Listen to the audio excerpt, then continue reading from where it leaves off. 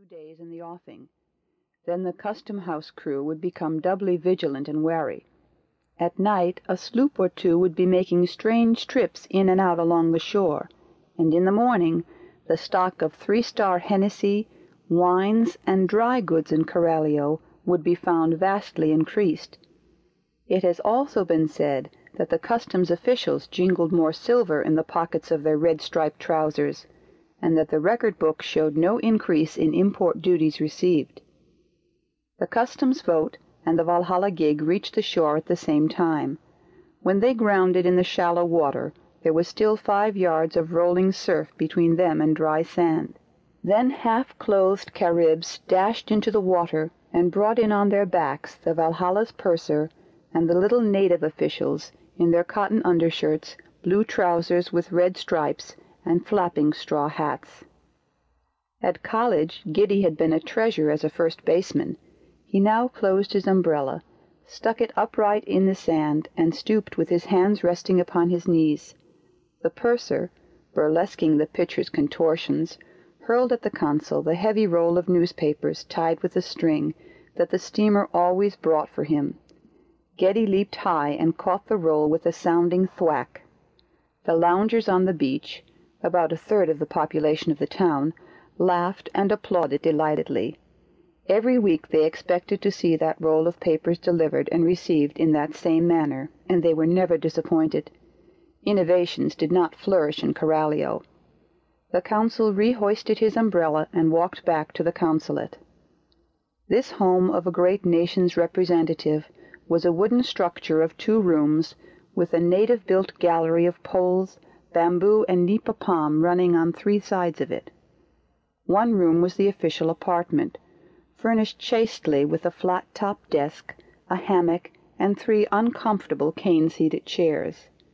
Engravings of the first and latest president of the country represented hung against the wall. The other room was the consul's living apartment. It was 11 o'clock when he returned from the beach, and therefore breakfast time. Chanka, the Carib woman who cooked for him, was just serving the meal on the side of the gallery facing the sea, a spot famous as the coolest in Coralio. The breakfast consisted of shark's fin soup, stew of land crabs, breadfruit, a boiled iguana steak, aguacates, a freshly cut pineapple, claret, and coffee. Geddy took his seat and unrolled with luxurious laziness his bundle of newspapers. Here in Coralio, for 2 days or longer, he would read of goings-on in the world, very much as we of the world read those whimsical contributions to inexact science that assume to portray the doings of the Martians. After he had finished with the papers, they would be sent on the rounds of the other English-speaking residents of the town. The paper that came first to his hand was one of those bulky mattresses of printed stuff upon which the readers of certain New York journals are supposed to take their Sabbath literary nap. Opening this, the consul rested it upon the table, supporting its weight with the aid of the back of a chair. Then he partook of his meal deliberately, turning the leaves from time to time and glancing half idly at the contents.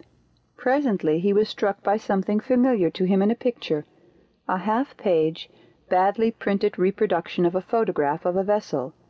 Languidly interested, he leaned for a nearer scrutiny and a view of the florid headlines of the column next to the picture. Yes, he was not mistaken.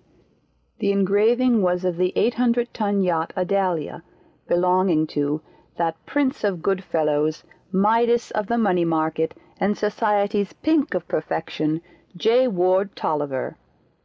Slowly sipping his black coffee, Geddy read the column of print. Following a listed statements of Mr. Tolliver's real estate and bonds, came a description of the yacht's furnishings, and then the grain of news no bigger than a mustard seed. Mr. Tolliver, with a party of favored guests, would sail the next day on a 6 weeks' cruise along the Central American and South American coasts, and among the Bahama Islands. Among the guests were Mrs. Cumberland Payne and Miss Ida Payne of Norfolk. The writer, with the fatuous presumption that was demanded of him by his readers, had concocted a romance suited to their palates. He bracketed the names of Miss Payne